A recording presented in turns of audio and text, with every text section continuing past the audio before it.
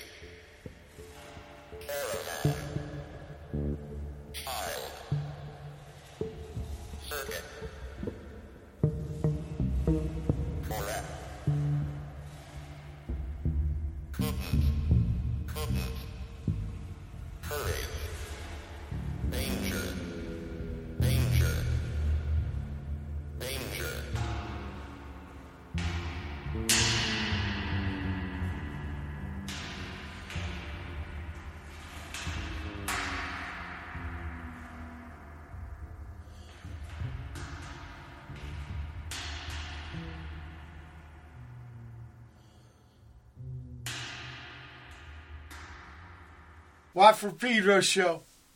Happy Monday. Started off with John Coltrane talking to August Blume about listening to the bass. Then we had Tony Conrad, Genesis Breyer, P. Orridge, and Edley O'Dowd live at the Donau Festival. I think they called it the Danube, right? That was donau, I think.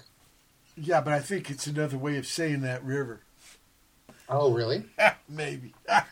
I don't know. Maybe I got that wrong, too.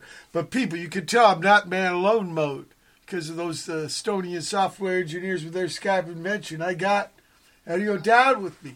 Welcome aboard, Eddie. What's up? Hey, got to give credit right away to Dan for the connect.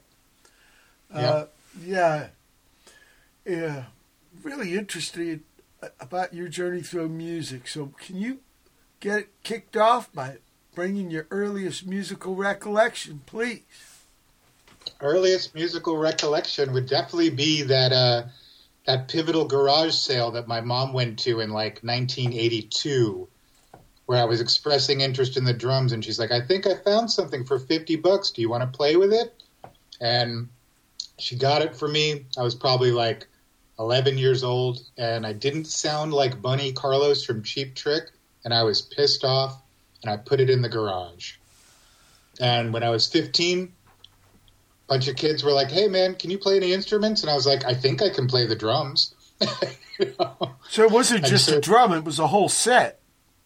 It was a whole set, but I sort of ended up doing this kind of like Mo Tucker, which at that age, I was like, oh, it's Bobby Gillespie from the Jesus and Mary chain. I didn't even know who the Velvet Underground were. And so I played standing up and just with the floor tom and the snare, and then just eventually started adding a piece here and there. And then by the time I was 16, local hardcore band was like, dude, we need a drummer. And that was that. Well, can I go back before? There was no instruments in the house you grew up? Not at all. So it was actually your ma finding that thing, and she kind of chose for you. She did, and she did in a lot. Like, she would see me, I guess, noticing me, like, playing patterns on things. She also noticed me drawing things and put me in art school. It was like, she's an incredibly sharp person, you know? Yeah. Well, let's talk about school. Did you do the choir or the marching band or shit like that?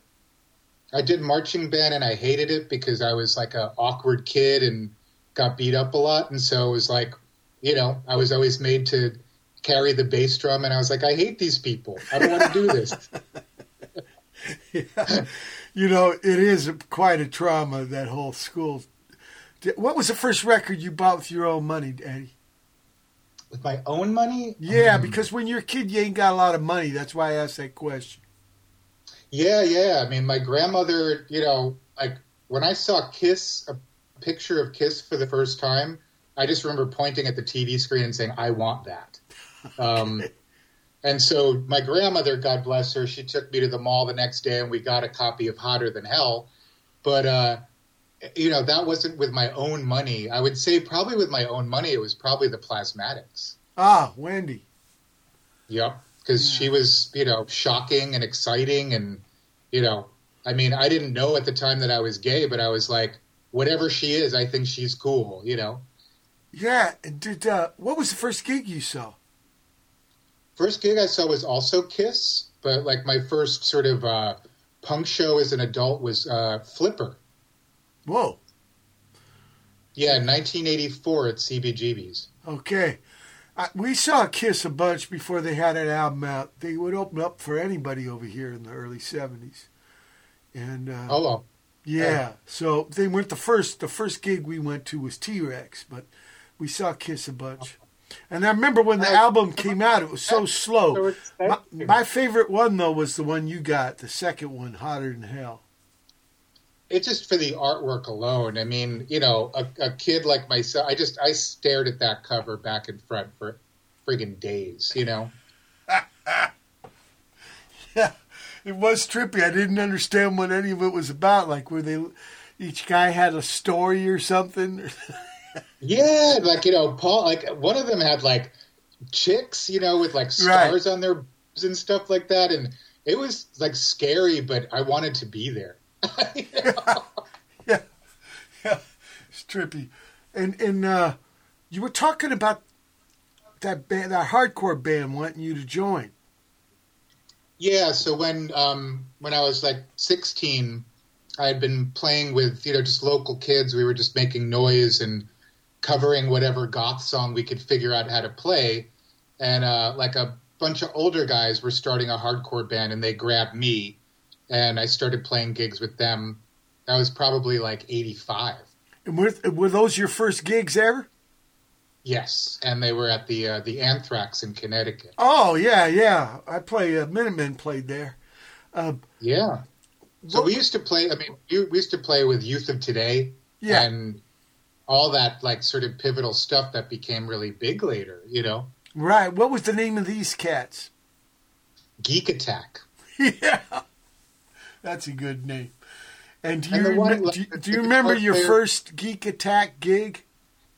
Yeah, it was at the Anthrax in Connecticut. It was summertime of '85. Ah, sweaty. He went on to play with make Underdog. Oh, I remember that. Yeah, Danny was the guitar player of Geek Attack also. Like these guys were like, when you're in high school and somebody's 2 years older than you, it feels like it's a big difference. It's a huge difference. So, what were you playing? Were you playing just that floor tom, or did you have a whole trap kit? I had a whole trap kit, but I didn't, because I was left-handed, I couldn't do rolls left to right. So the floor tom became known as the ashtray drum, because I would smoke and I would just have the ashtray on the floor tom. It was the ashtray table. I learned to swing it around to the left side, and I was like, oh, now I can really play it. Did you ever see that band Deep Purple? Because their guy, he was one of the only rock drummers who actually was left-handed and played left-handed. Oh, really? Yeah. I actually saw them play last year. I think he's the only original guy in the band. It's him and the singer, yeah. The singer's back? Well, was it Ian Gillan? Yeah, it was Ian Gillan, but it was definitely... He wasn't the original guy. He was like the third guy or something. But he's the most famous, though. He's the voice, for sure. Oh. Yeah. Yeah, the drummer had so many triggers on his drum because he's like, he can't really hit that hard anymore. Sure. So it was just kind of like watching this guy tap, But so you didn't know older drummers, because somebody could have told you, hey, why don't you put the snare on the other side? Yeah, I didn't know any older drummers, like my uncle, my dad's brother was like a big inspiration, but I only saw pictures of him, like he wasn't around to help or whatever.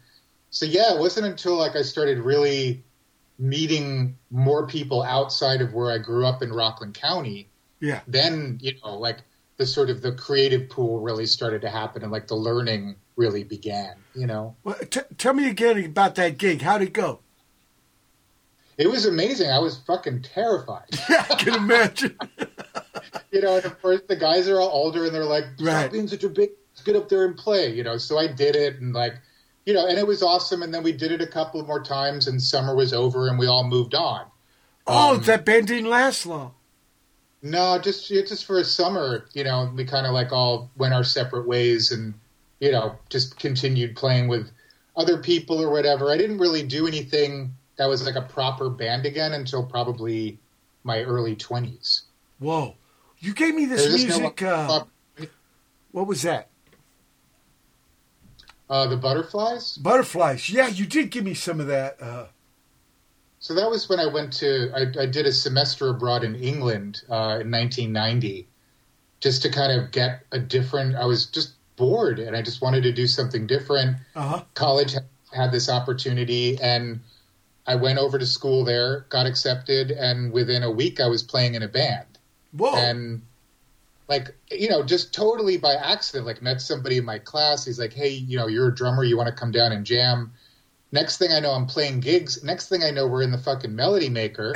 And I'm 20 years old. You know what I mean? What drums are you didn't bring your drums over there, did you? No, I bought bought, whatever, we all lived in squats in Finsbury Park, and we had a rehearsal room in this old vicarage that was abandoned and shit. It was an amazing time to be alive. Wow. Well, you gave me this music. I didn't know the timeline, but you gave me this stuff called Toilet Boys. That was 90s and early 2000s when I moved back. Okay. Let's listen to that, and then you can hip us to it. Okay. Turn up the amp and get down to the rock and roll. Turn it up loud and blow out your radio. Well, if you wanna rock, come on, shoot me like a pistol. I wanna run out, so everybody, let's go. Smoking fire, baby, don't care. Take off your clothes and baby, let's get wet. The wind is howling and the music is blowing your mind. Turn out the lights so we can have a good time. Turn it up, turn it out, so we can rock and roll. Turn it up, make it louder. Turn it up, feel the power. Turn it up, so we can rock and roll.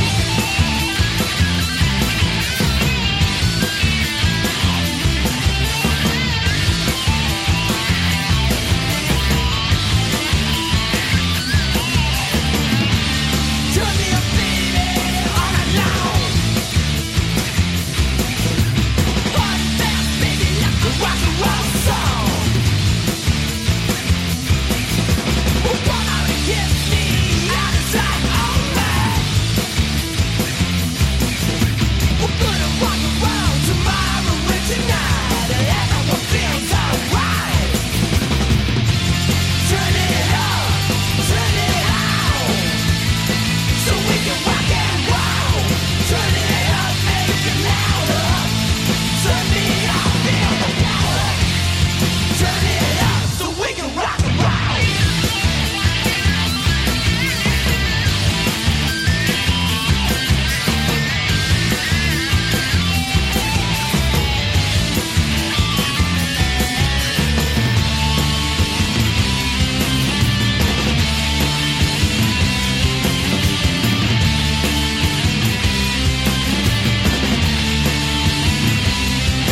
Let's go. So we can rock and roll.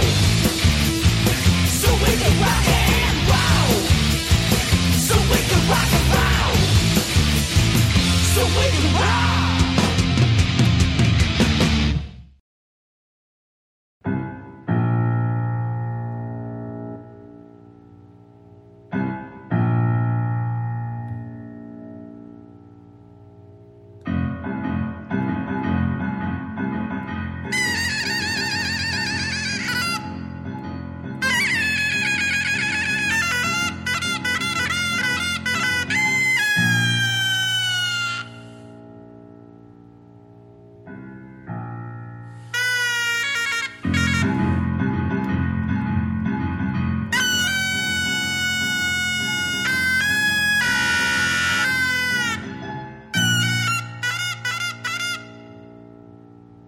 I mean, that bass embraces even the hardest cases. No?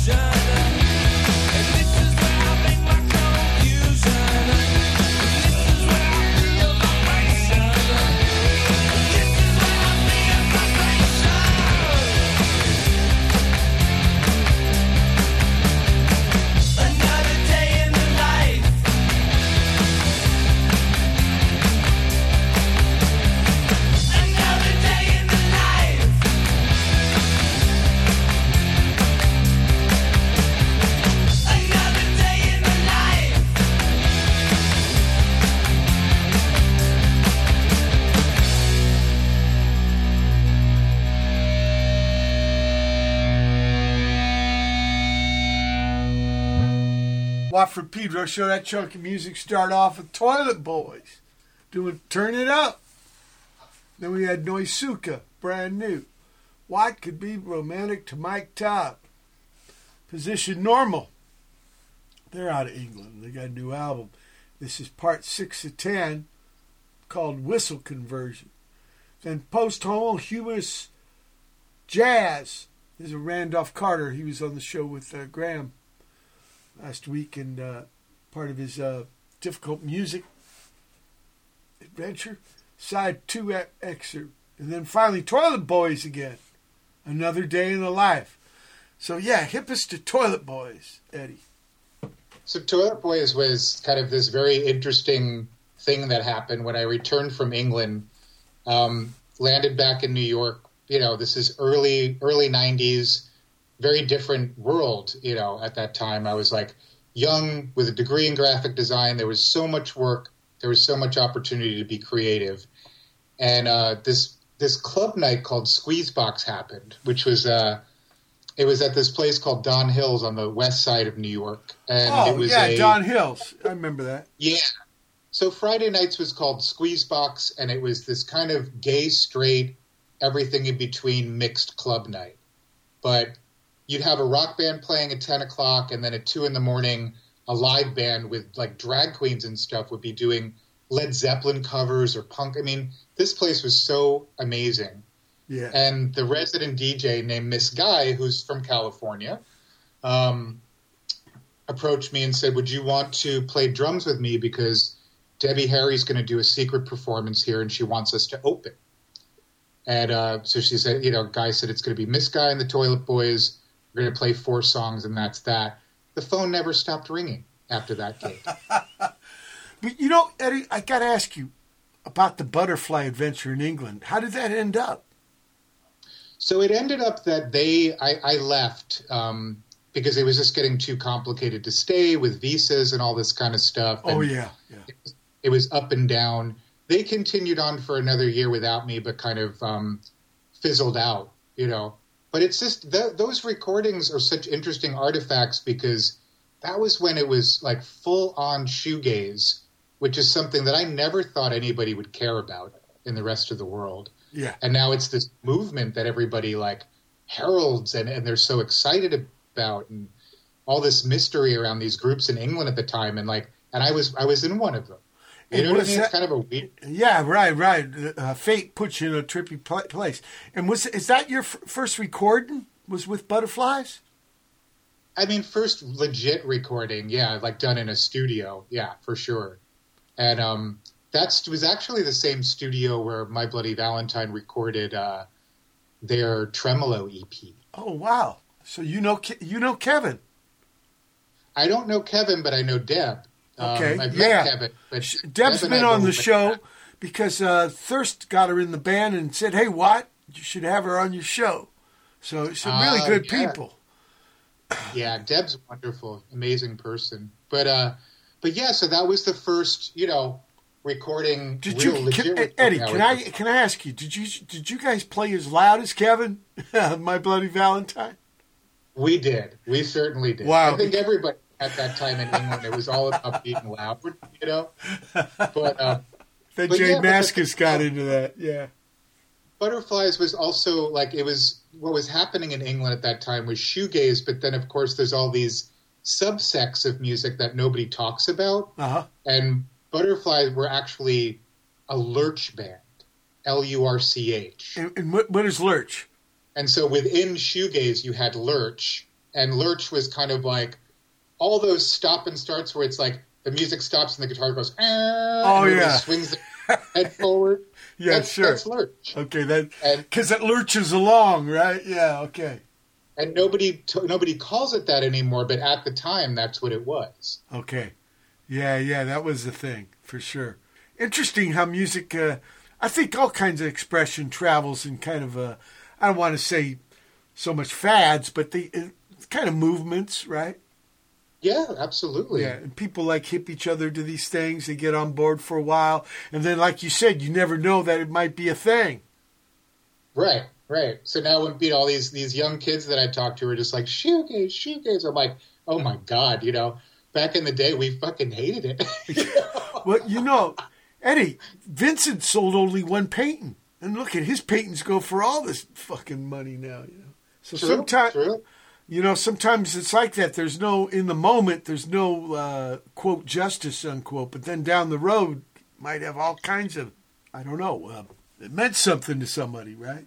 So, okay, now that I just wanted to close that up because I was wondering, since that kind of, well, you come back and you got a degree, you're ready to do graphic arts, but this music thing is still, like you say, they don't hang up the phone.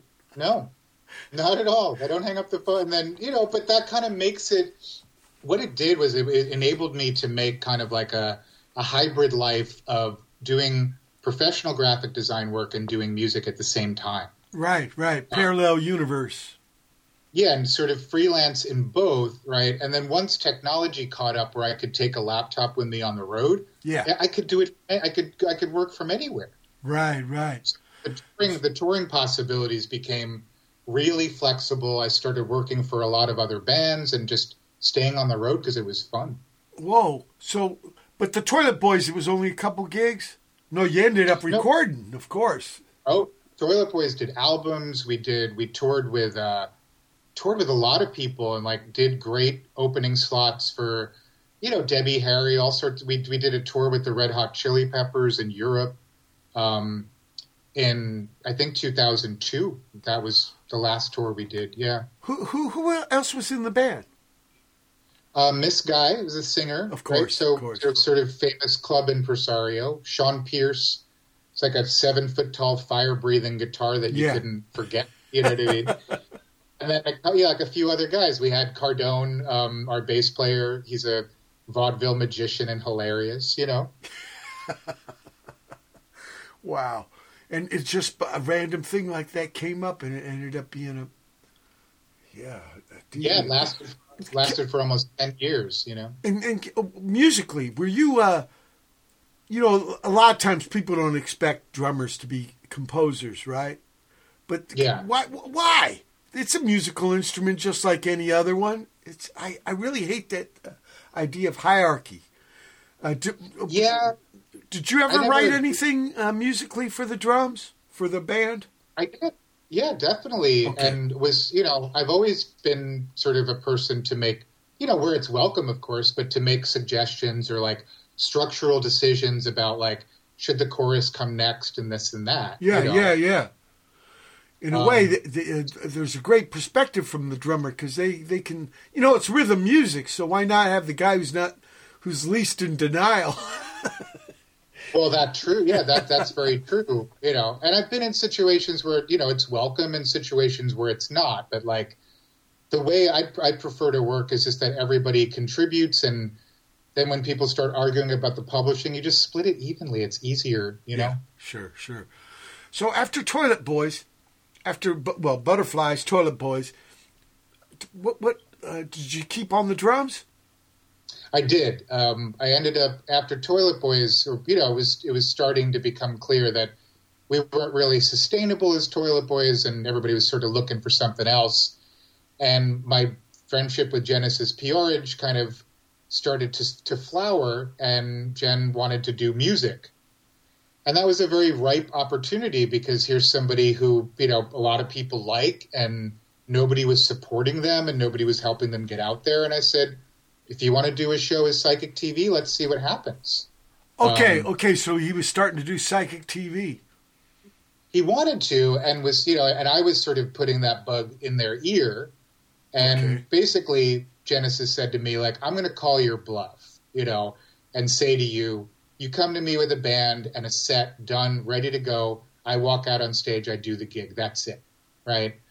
And so little did they think that I was going to actually do it, and I did, and they had to do it. And after that, then the phone didn't stop ringing again.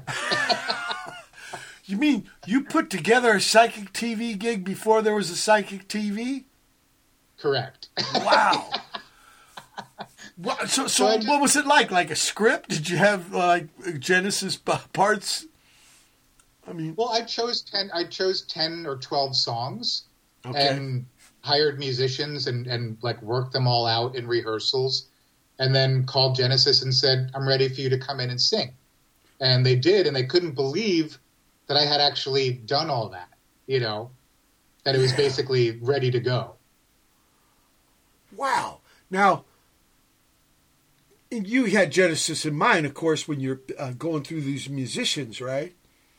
Who to pick. Yeah. Kind of like I said to Jen, let's do one gig together and see what happens. And Jen said, I don't want to do any work. I don't want to hire anybody. But I said, all you'll have to do is sing. So I did all that legwork myself. Man, we're at the it's pretty incredible. We're at the end. I want to hear more about it. We're at the end of the first hour, though. November 20, 2023 edition. Watt Pedro Show. Special guest Eddie O'Down. Hold tight for hour 2. November 20, 2023. It's the second hour of the Watt for Pedro Show.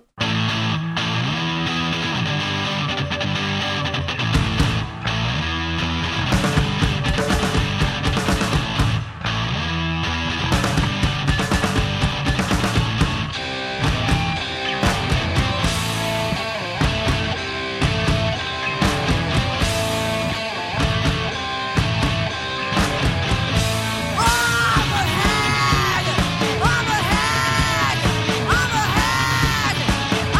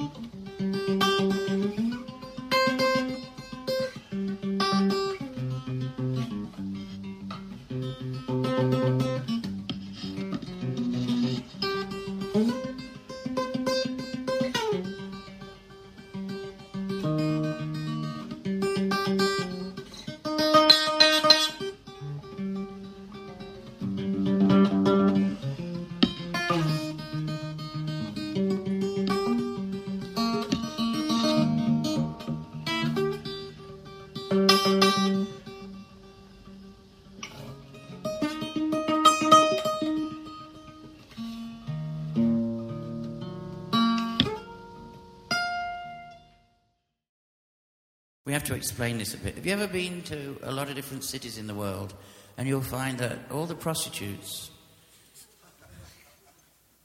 not that I check, but if I did, all the prostitutes tend to congregate in the same place year after year, century after century. For example, if you go to Rome, there's a street outside, and on the right are the transsexual prostitutes, and on the left are the biological females, and they've got bonfires, and they've been going there for hundreds of years. They can't leave that space. And if you go to Soho in London, let's get a little bit more local, there's been a lot of sex stuff going on there for a very long time. Why does it stay in the same place? Is it the memory of the sex? Is it the attraction in the buildings and the earth that draws people back? Because there's no real convenience to it, right? This used to puzzle me a lot. Why do different things happen in the same place? In New York, there's an area where it's diamond merchants, and they're always in the same street. Why? What draws them there? Is it just commerce? Or is it deeper? I don't know.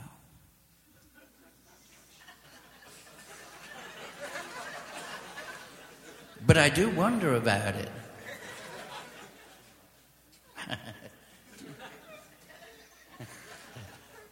Probably too much, yes. So that's about the earth.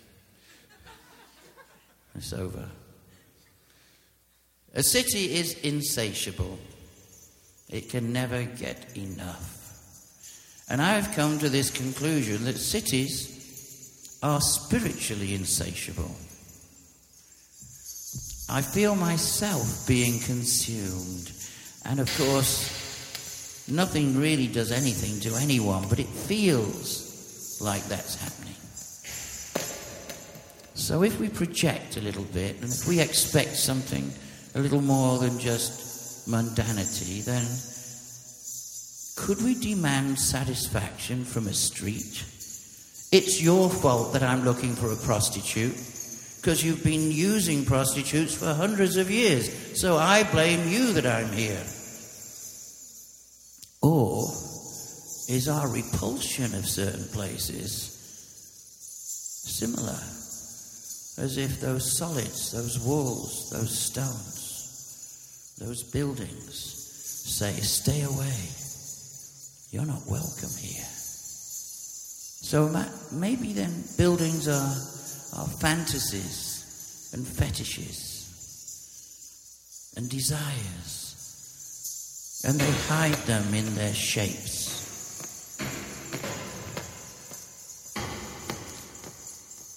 I don't know about satisfaction, but these areas, they demand a fluid climax, something satisfying in its own way. And parts of me don't like being drawn to the same place. And parts of me don't like the comparisons with others who've been there first. But I have to get things done. I need my orgasms. So I go anyway. It's a kind of ambition. Perhaps eventually this won't happen anymore. And I look at these buildings that seem so solid and suddenly all I see are shadows. And the city is eating, digesting, hungry to maintain itself. Maybe we're just the food of the buildings and this great big machine. So I'm immersed in this city. Today it's London, tomorrow it's Leeds. And this way that I feel is overwhelmingly unhealthy. I'm mingling my internal desires with external forces, and it's not very moral, the result. And it's location, location, location. It's worth more every time. So here we are, engorged, desiring seduction, a cellular exchange, a little bit of a short, sharp electrical discharge right in the genital area. And I absorb all this information and I try and make sense and balance. And I shelter and I hide and I stay wrapped up in bed and all my senses are driven. But I refuse them. I feel so tough. I refuse to go back there. I refuse to accept that this place could control me. And instead of speeding there, just running, walking fast, I give honor to my act of thinking, changing, and refusing. And perhaps that's why we really are a free organism.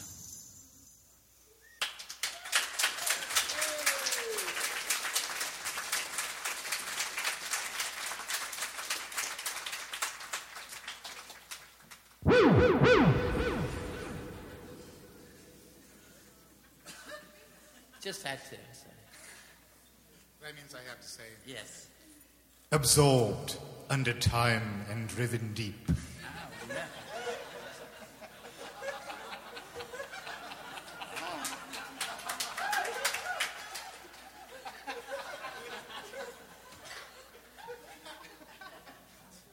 This is the final war, a jigsaw. A war to repossess yourself. There is no gender anymore. Only androgyny is divine. Sexuality is a force of nature. It cannot be contained. Get up, get up, get up, get up. Stand together. Join man and woman and love inside you. Join and love the man and the woman repeated inside you. Join and love the man and woman inside you separated at birth. Their cries for justice, I can hear them. Get up, stand together. Join and love the man and woman separated at birth inside you and their cries for justice. Reunite them. Identity is your only true possession. Identity is your only true possession.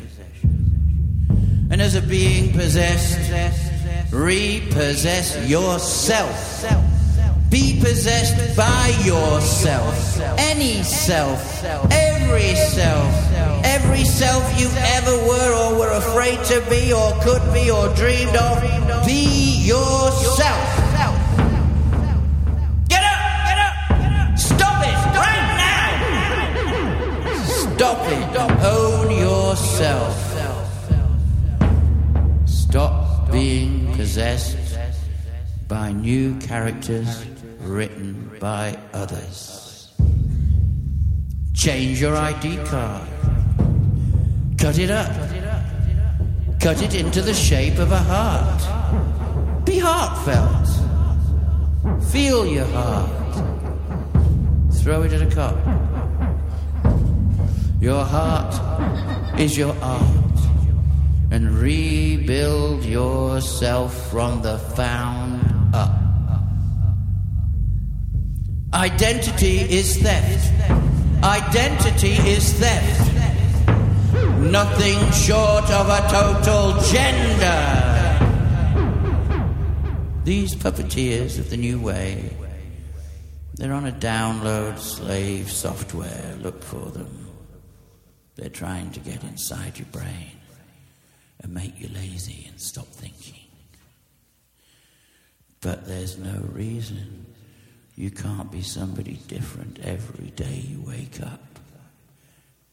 So even right at the beginning, when you were a little wriggling tyke, a little tiny wormy thing in the cellular defenses of a womb, you still had choices of what to become. And your resources are stretched taut, thinner than a fatal condom ripped on a monstrously seductive evening. Everyone says it broke.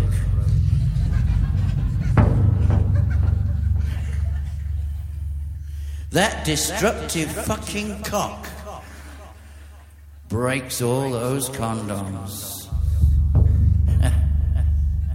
We call it the snake of Eden. It's rigid with victory as it says, yes again! I have just released the jism of control.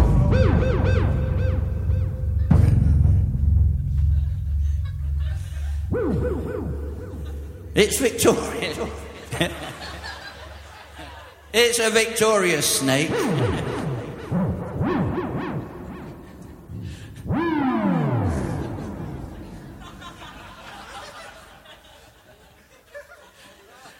The arrows of sex penetrate the egg.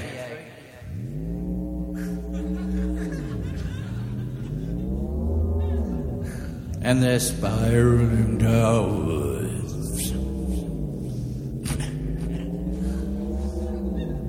The double bluff. The double helix. The story of those chosen to come. Chosen, but not by choice. Not you, not you, not you. Maybe you, not this, not that. It's just DNA. A little strand of stuff. It's stranded. It's almost stranded, but not quite on arrival. And we slap its bum into shape. And by this delivery, you are slapped into life. And your deliverers say, oh, it's a girl, it's a boy, it's a girl, it's a boy. And they release their pre-recorded software right down into you and your conditioning. And through the ages, this conditioning has taken over and become the only recording. And now its purpose is only to serve the rich and powerful. So by saying, this is my identity, you refuse control. And by changing your identity, you confuse control. Change the way to perceive and change all memory. Or otherwise, change the way to perceive, change the entire story. Crick was on LSD when he said, I'm struck dumb by the elegance of DNA. This double helix that I can only see on acid, this is life. But then all of us are the lab rat. And then whose elegance really is it? Is it your elegance? Two snakes, two spines, entwined, going their separate ways after 49 days, are a recording device. They start as a single cell, becoming a double cell, becoming many cells, eventually becoming a little tadpole, becoming a little lizard, becoming a fish, becoming an amphibian, becoming something on land, becoming a mammal, becoming a monkey, becoming a so-called human. Therein lies the problem. Are we just recordings? And if we're recordings, is this movie finished?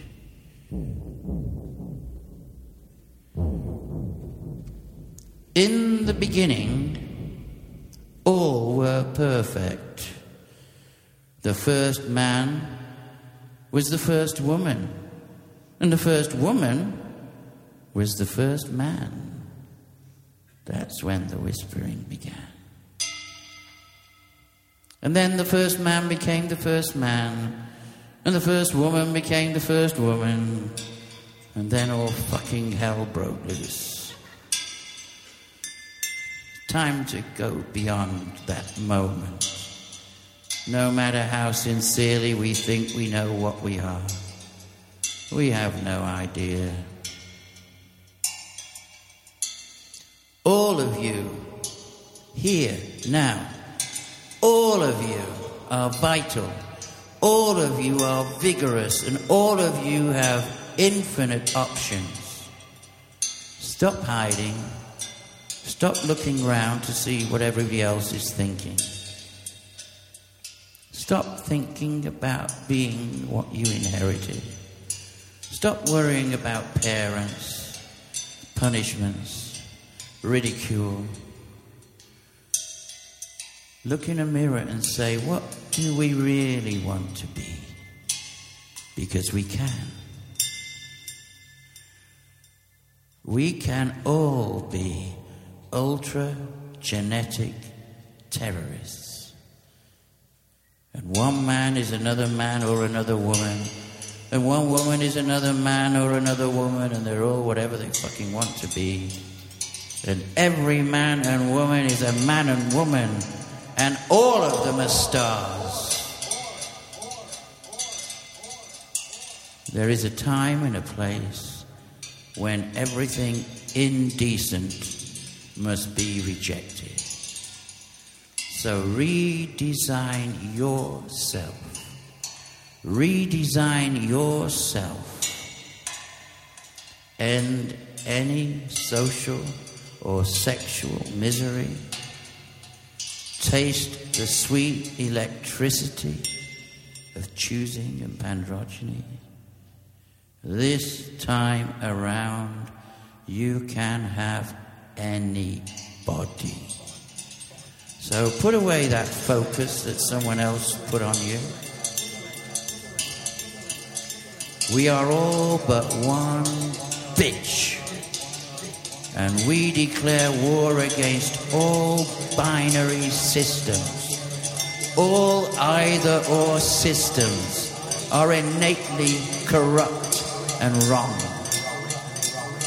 We support self-determination and liberation and total freedom from all possible and for all possible and impossible identities. We believe in every sexuality.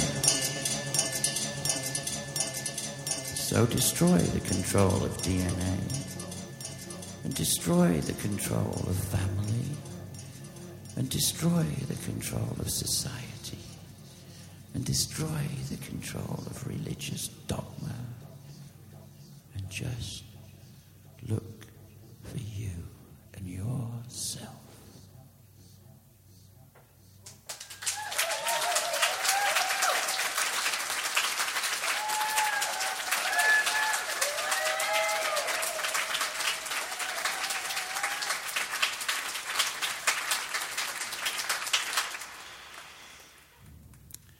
riding on a goat. The goat scrapes by. I'm riding on this goat. The goat scrapes by.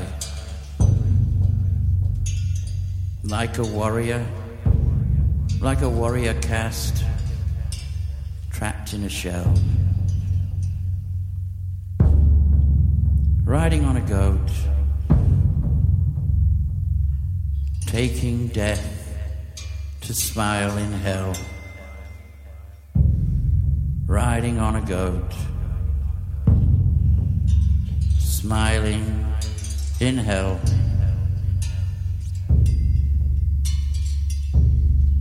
Every time I swallow my existence. Every time I swallow my existence. Every time I swallow my existence. I leave my existence behind, riding on a goat. I leave behind nothing, riding on a goat. I compete with my own silence, riding on that goat. I feel my own pestilence, and riding on that goat, I see the snake girl. Riding on a goat, I feel the bell ringing. Riding on a goat, I feel the choir singing. And I am dusty, and I am dirty, and I am looking and lost. Riding on a goat, a clamor roars out. Riding on a goat, I hear the bell ringing, settles in the distance, like a warrior in a shell. Riding on a goat, my feet are more dirty. Riding on that goat, I swallow. Riding on a goat, I eat my existence. And riding on a goat, I leave nothing. Riding on a goat, all I have is silence. Riding on a goat, all I have is time.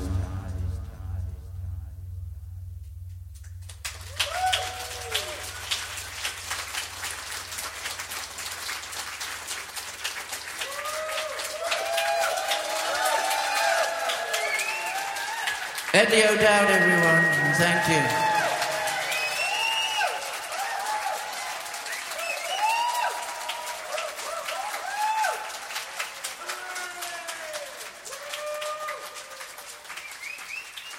Genesis Breyer, orridge, everyone. Thank you so much for coming out tonight.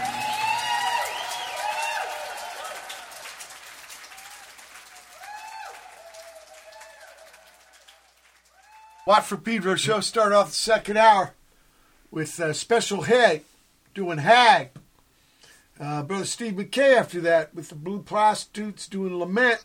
Live Caesar's Palace, October 16th, 2007.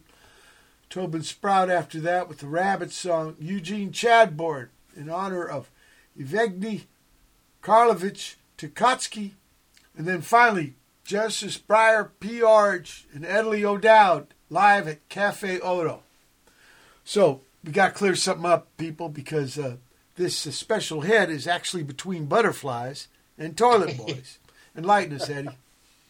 All right. So when I came back from England, right, before Toilet Boys happened, I met these lovely ladies who were forming a band called Special Head, and they were kind of like East Village, New York luminary people. You know, I was like, these are cool people to play with. But, 3 years of that, and then Toilet Boys ended up happening, and I took a left turn for Toilet Boys because I was kind of not really wanting to, I don't know, I think kind of feel like Special Head had maybe a little bit too much arguing for me. Okay. too much contribution. Yeah, and also like, you know, when you're in a band with all women, you know what I mean? There's certain things, you know, it's like a little I don't know how to explain it. Steve Shelley's doing that right now with the Bush Tetras. Oh, really? He took D-Pop's place. He's out touring with them right now. So, yeah, wow. Probably different kind of dynamic, I can imagine. Yeah. Over here, there was a band, the Hayden triplets. Yeah, That Dog, where they had the guy drummer and then all the rest are ladies. Yeah. A triplet thing. Okay, now we filled in that gap. Let's get back to the Genesis thing. So where was this gig that you put together, the tryout gig for Genesis? So that was at a place called the Coral Room, like by the West Side Highway in New York. Nothing around there, like, you know, totally dark, desolate streets. It was a bar that had a human-sized fish tank, and they would have women swimming around behind the bar. And this, you know, it didn't have a PA. We brought everything in, you know. And then, of course, on the day of this show, it was, you know, 2000 or 2001, I think. And it was the snowstorm that literally shut down the tri-state area. Oh. It took 4 hours to drive from Queens to Manhattan, you know. So we get to the gig and we're thinking, man, all of this work for nothing. Nobody's going to show up. Right. There are more than capacity lined up around the corner in the snowstorm, everybody with umbrellas. Wow. So this was a balls out, crazy gig. People spilling onto the street like total just nuts, you know. And Jen had no idea, nor did I, you know. So I was really happy that I was able to kind of pull that out for Jen, that they could go into their, you know, retirement, like doing really great gigs, because they didn't even realize people wanted it, you know. Yeah, yeah. Wow. So with that, we were able to really, like, we started really experimenting with the music, and I kind of strove to make this really fun thing for Jen where it's like, let's cover the songs you grew up with when you were a teenager. Let's do Hawkwind and Can, and, you know, like, and Jen was all about it. Like, it just was more and more fun for them as time went on. And who was in this version that you put together? All friends of mine, you know, and then people that I kind of met along the way. Yeah, I'm curious.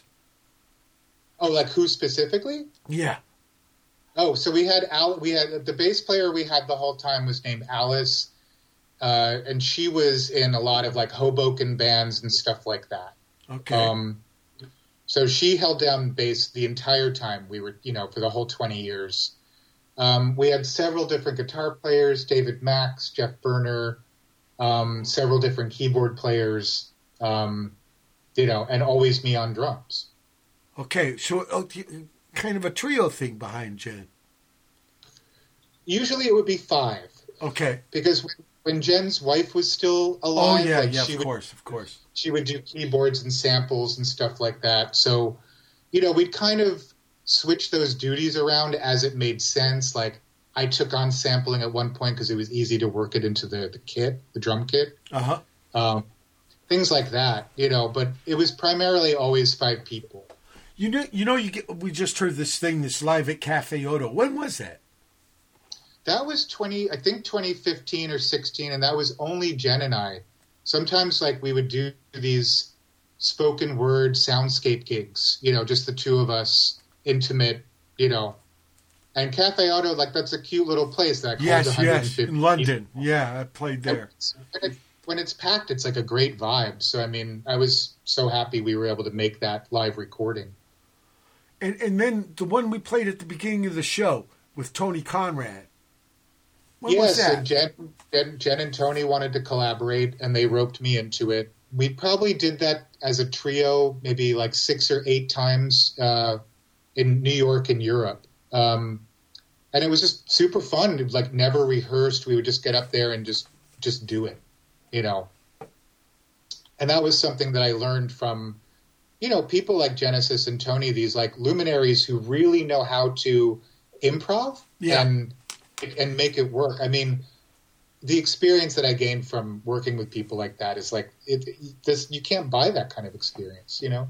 No, it's life experience, I think, is the teacher. So you have to live probably get that stuff. Yeah. But how to be in a room with other musicians and not like second guess, like how to really feel it, you know? Yeah, you know what? I've always been curious about, how do you know who's going to go first in an improvised situation? You kind of just watch and listen, and like I always make sure to never be the first one to like step in, you know? Like listen, feel, and then add as it feels appropriate, and always give other people space. So you're saying listen almost as much as make sound? 100%, yeah. Wow. Absolutely. Well, somebody had to go first. Maybe Genesis. Yeah. But with, you know, you got Genesis and Tony, it's like, let them go Yeah, first. there's no problem. There's no problem. And then you get the springboard, people bouncing off each other. Yeah. Mm-hmm. Really interesting. And being the drummer, man, would you feel like kind of grooves, kind of riffs, kind of, or were you more event driven, or? Those sorts of gigs were more about like there were drums, but never a drum kit. You know, okay. It would be like an orchestral bass drum, a couple of gongs, some electronics, some hand percussion, and a whole lot of reverb. You know. Okay, so a lot of accents, a lot of like trying to get almost make a dialogue like conversation. Exactly. Yeah. Interesting. And then, I mean, you said you did 6 or 7 times with Tony. How many times did you do it with Genesis just as a duet? Probably a dozen. Oh, wow. Over the year. Yeah. And all of them are different, right? Yeah, and sometimes it would, you know, like in the beginning, it wasn't just me and Jen. There might be like a guitar player involved or somebody that they chose. And, you know, the first time I ever did it, it was me, Jen's wife, who was my first girlfriend, by the way. That's the connection between Jen and I. Jen's late wife was my first girlfriend in 1984. Small world. I know. I remember when I met her, Jen was wearing the same clothes she was. Yep, they were doing a whole twin thing. The thing with the horizontal stripes, right? Yep. Yeah. So Jen, you know, we had done the first Psychic TV gig. We were, you know, like planning to do some more stuff. Uh-huh. And I got a call from the L'Étrange Festival in France, and they wanted us to do like a spoken word experimental thing. And Jen wouldn't tell me like what they wanted me to play or whatever. And so I keep getting calls from this festival, and they're like, excuse me, Ms. Edward, we need to know what you need, you know. And so finally I said, just give me 3 floor toms, 2 cymbals, a gong. I just started sputtering shit out. And then I had to figure out how to play it when I got there. And that's what I did. That's the way we do it. That's the way we do it. Oh, I love it, man. That's beautiful. That's beautiful. You can make it work. You're going to finesse it. You're going to finesse it. Overthrow reality with the concept. Forget. I want to be your student, Eddie. Totally. We're at the end of the second hour. November 20, 2023. Edition Watt Pedro Show special guest Eddie O'Dowd. Hold time for hour 3. November 20, 2023. It's the third hour of the Watt from Pedro Show.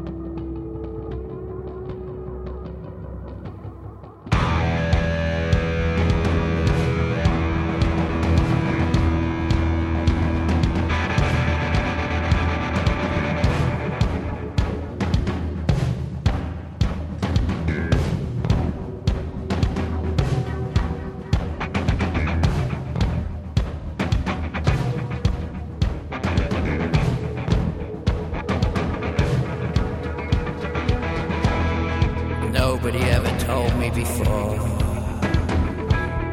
so simple that they love me. Nobody ever told me before, called me beautiful. Nobody ever told me before, I adore you. Nobody ever told me before, I'd kill myself if I wasn't with you. Nobody told me anymore, 'cause they're not there to tell me. Nobody ever told me before, they're not there to tell me.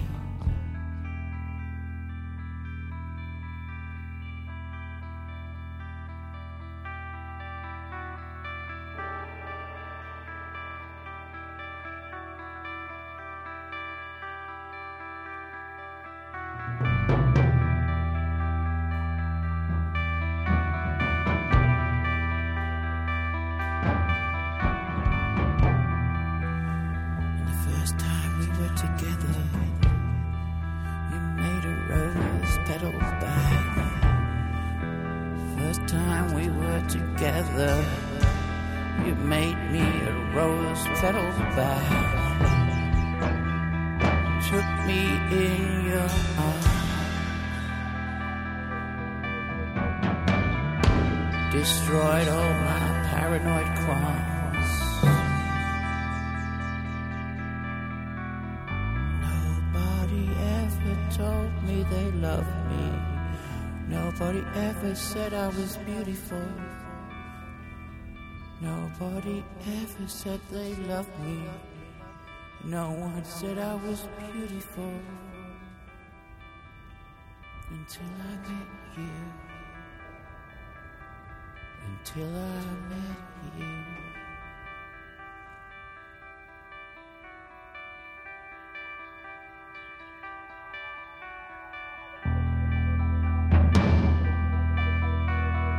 Nobody ever said they loved me.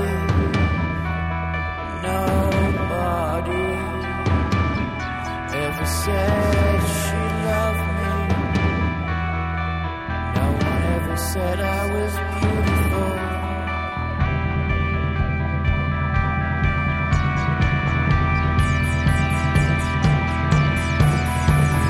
Nobody ever said they loved me.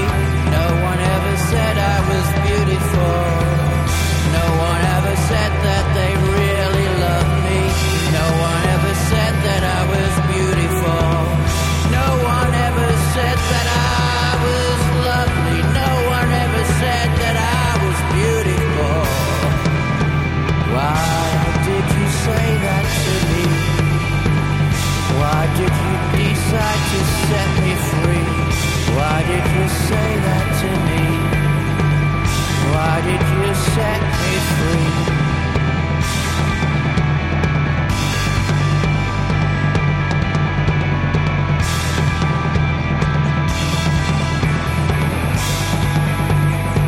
There's nothing like this.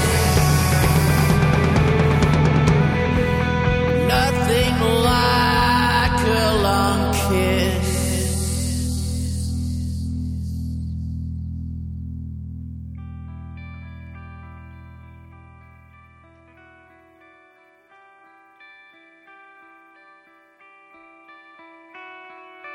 Nobody ever said they loved me. No one ever said I was beautiful. No one ever said they really loved me. No one ever said I was beautiful.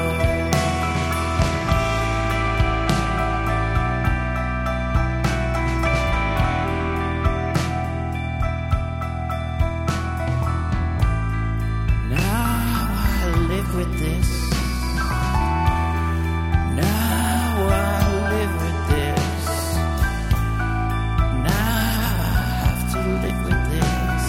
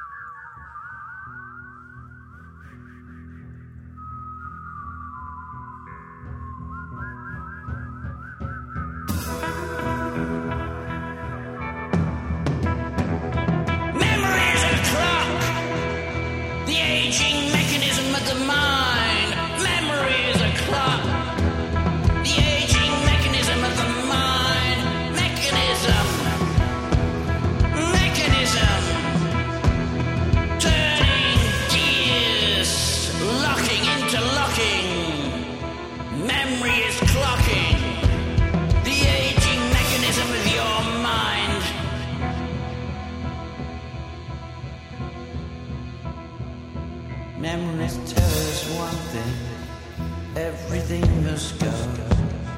Memories tell us one thing, everything must go. Memories tell us one thing, everything must go. Memories tell us one thing, everything must go. Memories tell us one thing, everything must go. Memories tell us one thing, everything must go. Everything must go.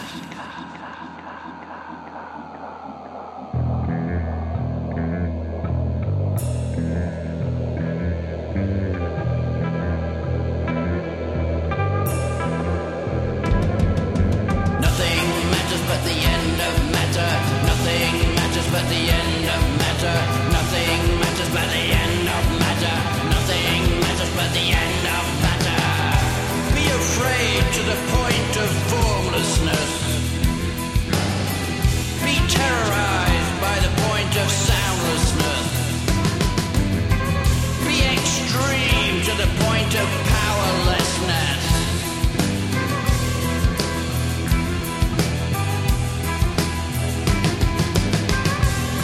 Afraid to the point of formlessness. Be terrorized to the point of soundlessness. Be extreme to the point of powerlessness. Be extreme. Be extreme.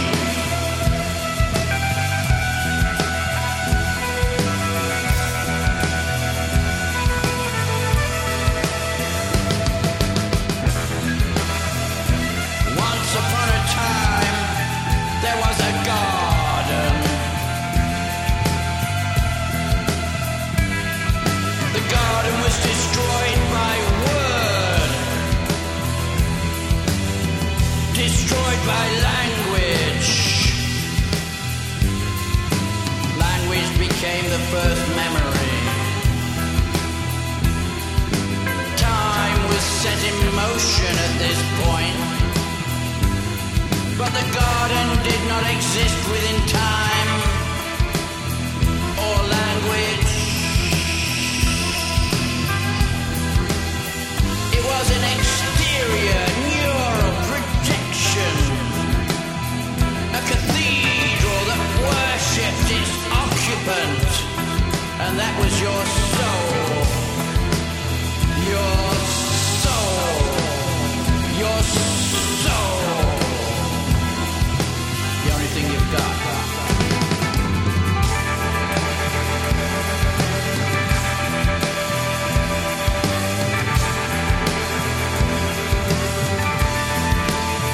And your soul, well, it represented the mind.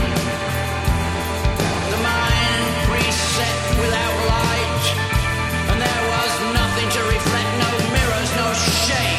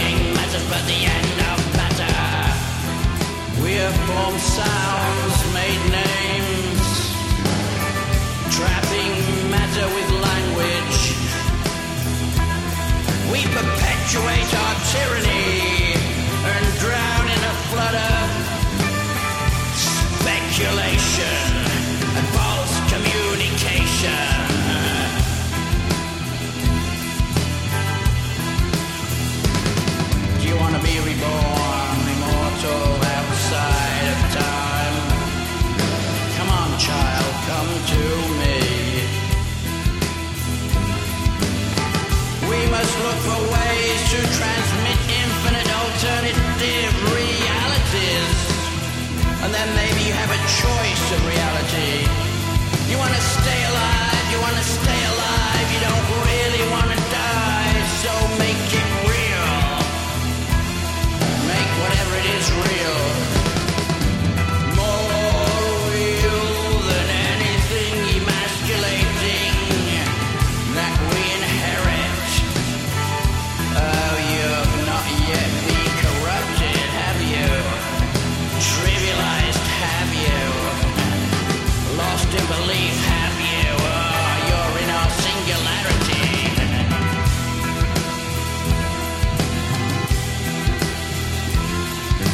Nothing matters but the end of matter. Nothing matters but the end of matter. Nothing matters but the end of matter. Nothing matters but the end of matter.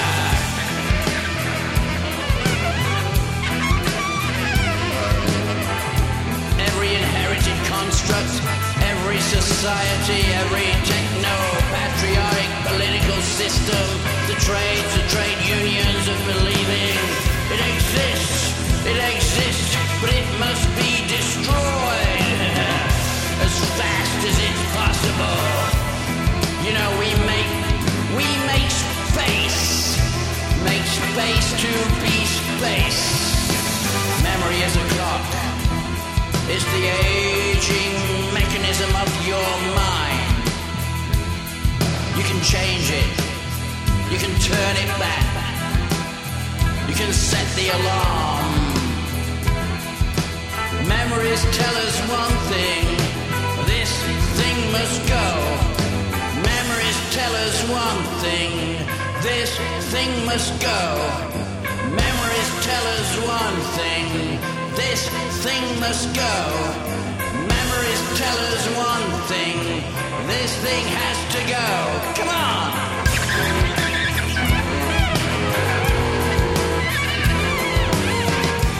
Mass belief. Mass belief. Mass belief. Mass belief. Are you listening? Well, names are given in order to control. Names are given in order to control. Listen carefully. To reduce, to comprehend the forces of nature. To demonstrate ownership and failure. This is the race to come. This is the race of the greyhounds of the future. The greyhounds of the future. The race to name. The race to name our strategy. Strategy. We poor have grown to be rich. And the rich have grown to be poor. Again. Know that to re-enter immortality, we must ourselves become unnameable. And we're emptied of all sense, just being here. Memories tell us one thing must go. Memories tell us one thing, everything must go.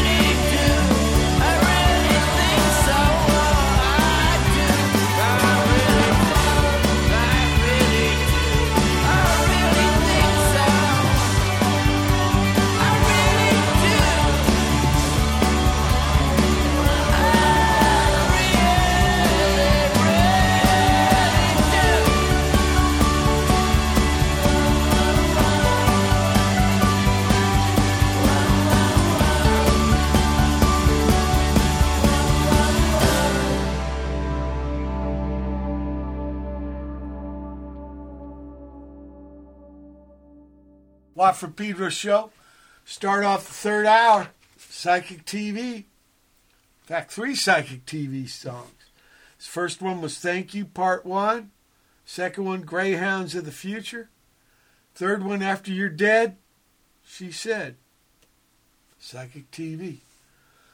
So, Eddie, why'd you give me these 3 tunes out of all the tunes that you did with them?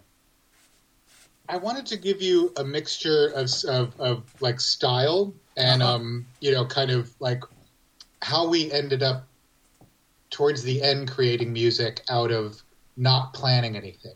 So Thank You Part 1 and Greyhounds of the Future were both studio jams that were like probably a half an hour long, and then I would sit with the takes and kind of time code it all out and figure out how to construct a song. Whoa. Yeah. So it was like a really backwards way of working, but the result to me was so exciting and profound. Like Greyhounds of the Future, that was a 20-minute jam. I listened to it and I'm like, I really hate my drums. And I said, I want to replay it. The engineer said, there's no way you're going to be able to match that. And I said, can you humor me? Just give me a pair of headphones and let me try. I did it 10 times better than I did it the first time. You showed him. You know, the thing is, like, if you know how to play, you can play to yourself because you know how you play, right? Good point. And so this idea of like demystifying, like, oh no, it's done. You can't go. It's like, yeah, you can. You know, everything's possible. Yeah. And then After You're Dead, she said, was like just an example of how we could write something really sweet and poppy at the same time. You know. Sure. Now, did that come out of a jam, or was it like premeditated? It came out of a jam, but it was definitely more premeditated, where we didn't work so much with time codes as sit down and say, okay, let's put the chorus here, let's put the, this and that. Right. And what about Greyhounds of the Future? That was the one where I replayed my own drum parts. Oh, okay. It was like a experimental jam that I wanted to flesh out further, so I kind of just, in a sense, like stepped into the center of the song and worked my way out, Right. And what was special about Thank You Part 1? That was a jam that we didn't expect to do. It was the end of the night, and we all got emotional about, losing Jen's wife and all this stuff, and these lyrics came out, and that was all done as it happened. You know what I mean? Jen's lyrics, all that stuff. Wow. Was there ever a part 2? Oh yeah, the B-side of the 12-inch. Okay.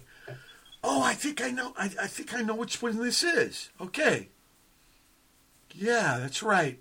A 12-inch single. Okay. Where'd you do a lot of Psychic TV recording?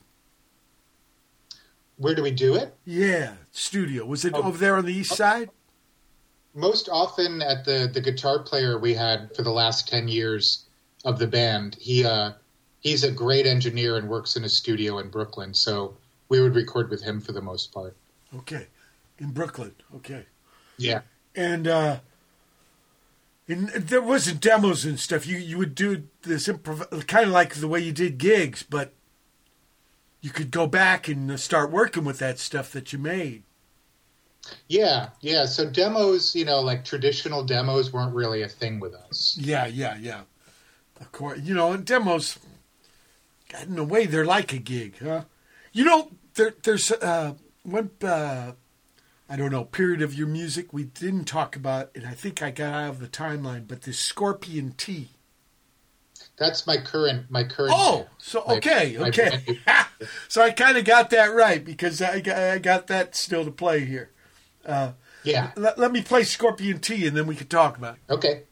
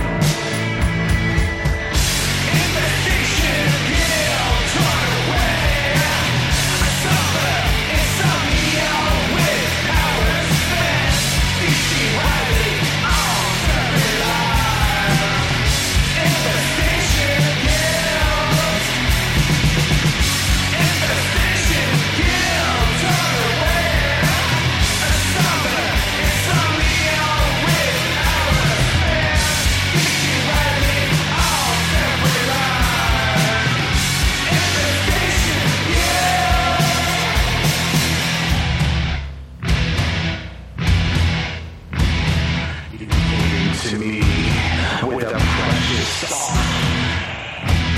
I wept for her as she imposing elegance, the wings and showed me her. I relented to her strength. Put me like parts of my. The rest I left for her. The step she took that night.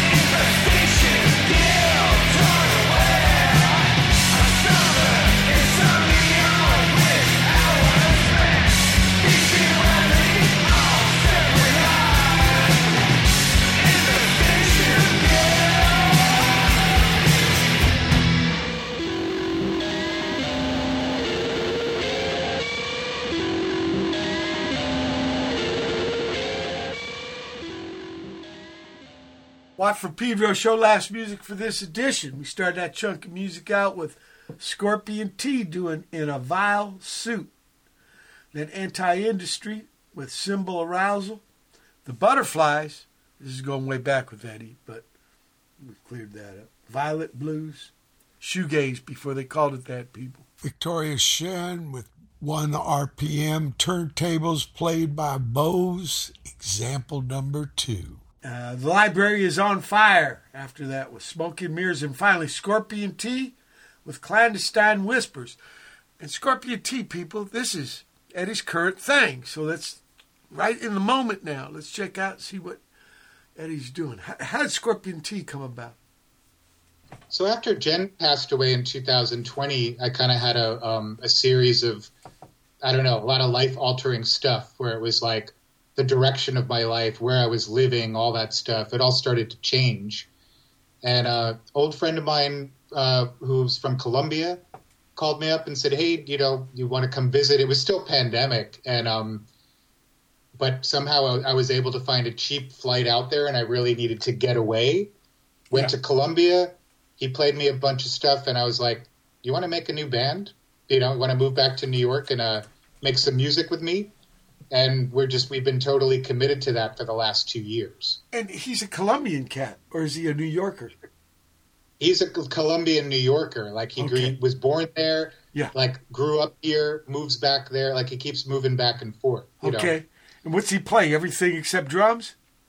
Everything except drums, but his primary instrument is guitar. And he's this is a situation where he writes and he comes in with stuff and it's like, we don't need to change a thing because his songs are perfect, Whoa, okay. So that's kind of new for you, right?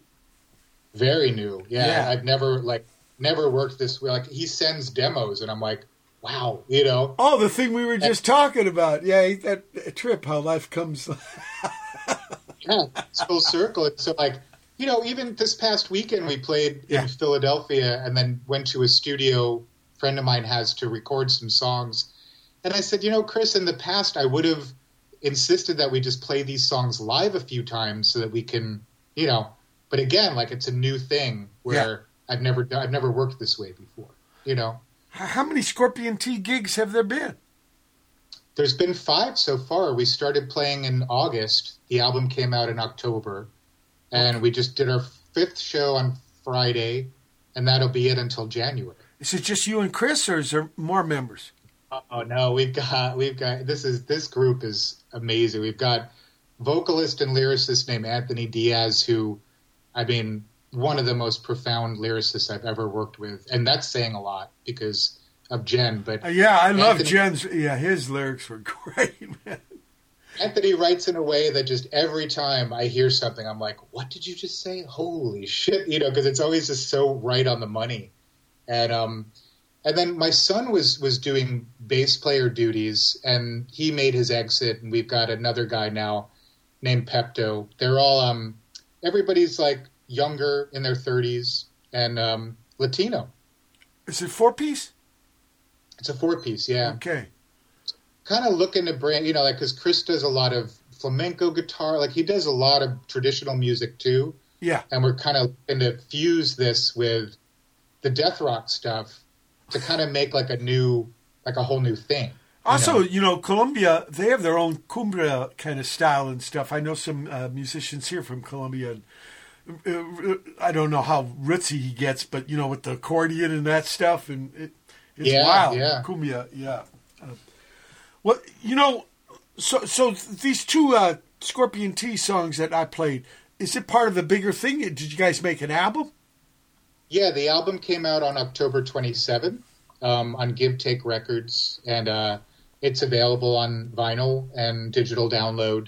And yeah, we're trying to figure out how to support it next year on the road. But you know how it is. It's like it's sort of like starting over again. Oh yeah, I've had to do that a few times. I can't just make a phone call and get on tour. I gotta prove it to people. That's right. You got to sell it, right? Like they say in wrestling. Well, I think you guys. I really like the Scorpion T. How'd you get the name? Name came from a short form film that the Butthole Surfers made in the early 90s called Entering Texas. Yeah. You know, their first Hollywood gig was with the Minutemen. I go way back with Gibby and Paul. Oh, yeah. Oh, okay. Because I was hanging out with Rodney Linderman on Friday night from the Dead Milkmen. Sure. He's got a thing called Heinrich, and he played before us on Friday night. And he was talking about Gibby because he wanted to know the story too. And it's like, so when Gibby greets his guests, he says, y'all want some Scorpion tea? And then he jerks off into a cast iron skillet and serves it to them in a cup. And that marked my brain for so long that I always wanted to call a band Scorpion Tea. And I'm kind of shocked that nobody ever did. Whoa. Yeah, I was just waiting for you there. Like a rock that's going to have a great statue inside it. You just got to get carved. Well, yeah, you know, the music was meant to be like, I really wanted it to, like, I wanted the name and the music to match. And it's like, if you're going to drink Gibby's semen, it's going to be Scorpion Tea. Like, you're going to get some pretty fucked up music out of that. I met his pop. His pop was Mr. Peppermint on TV. You know this? He was like a clown. No. Yeah, he was a host.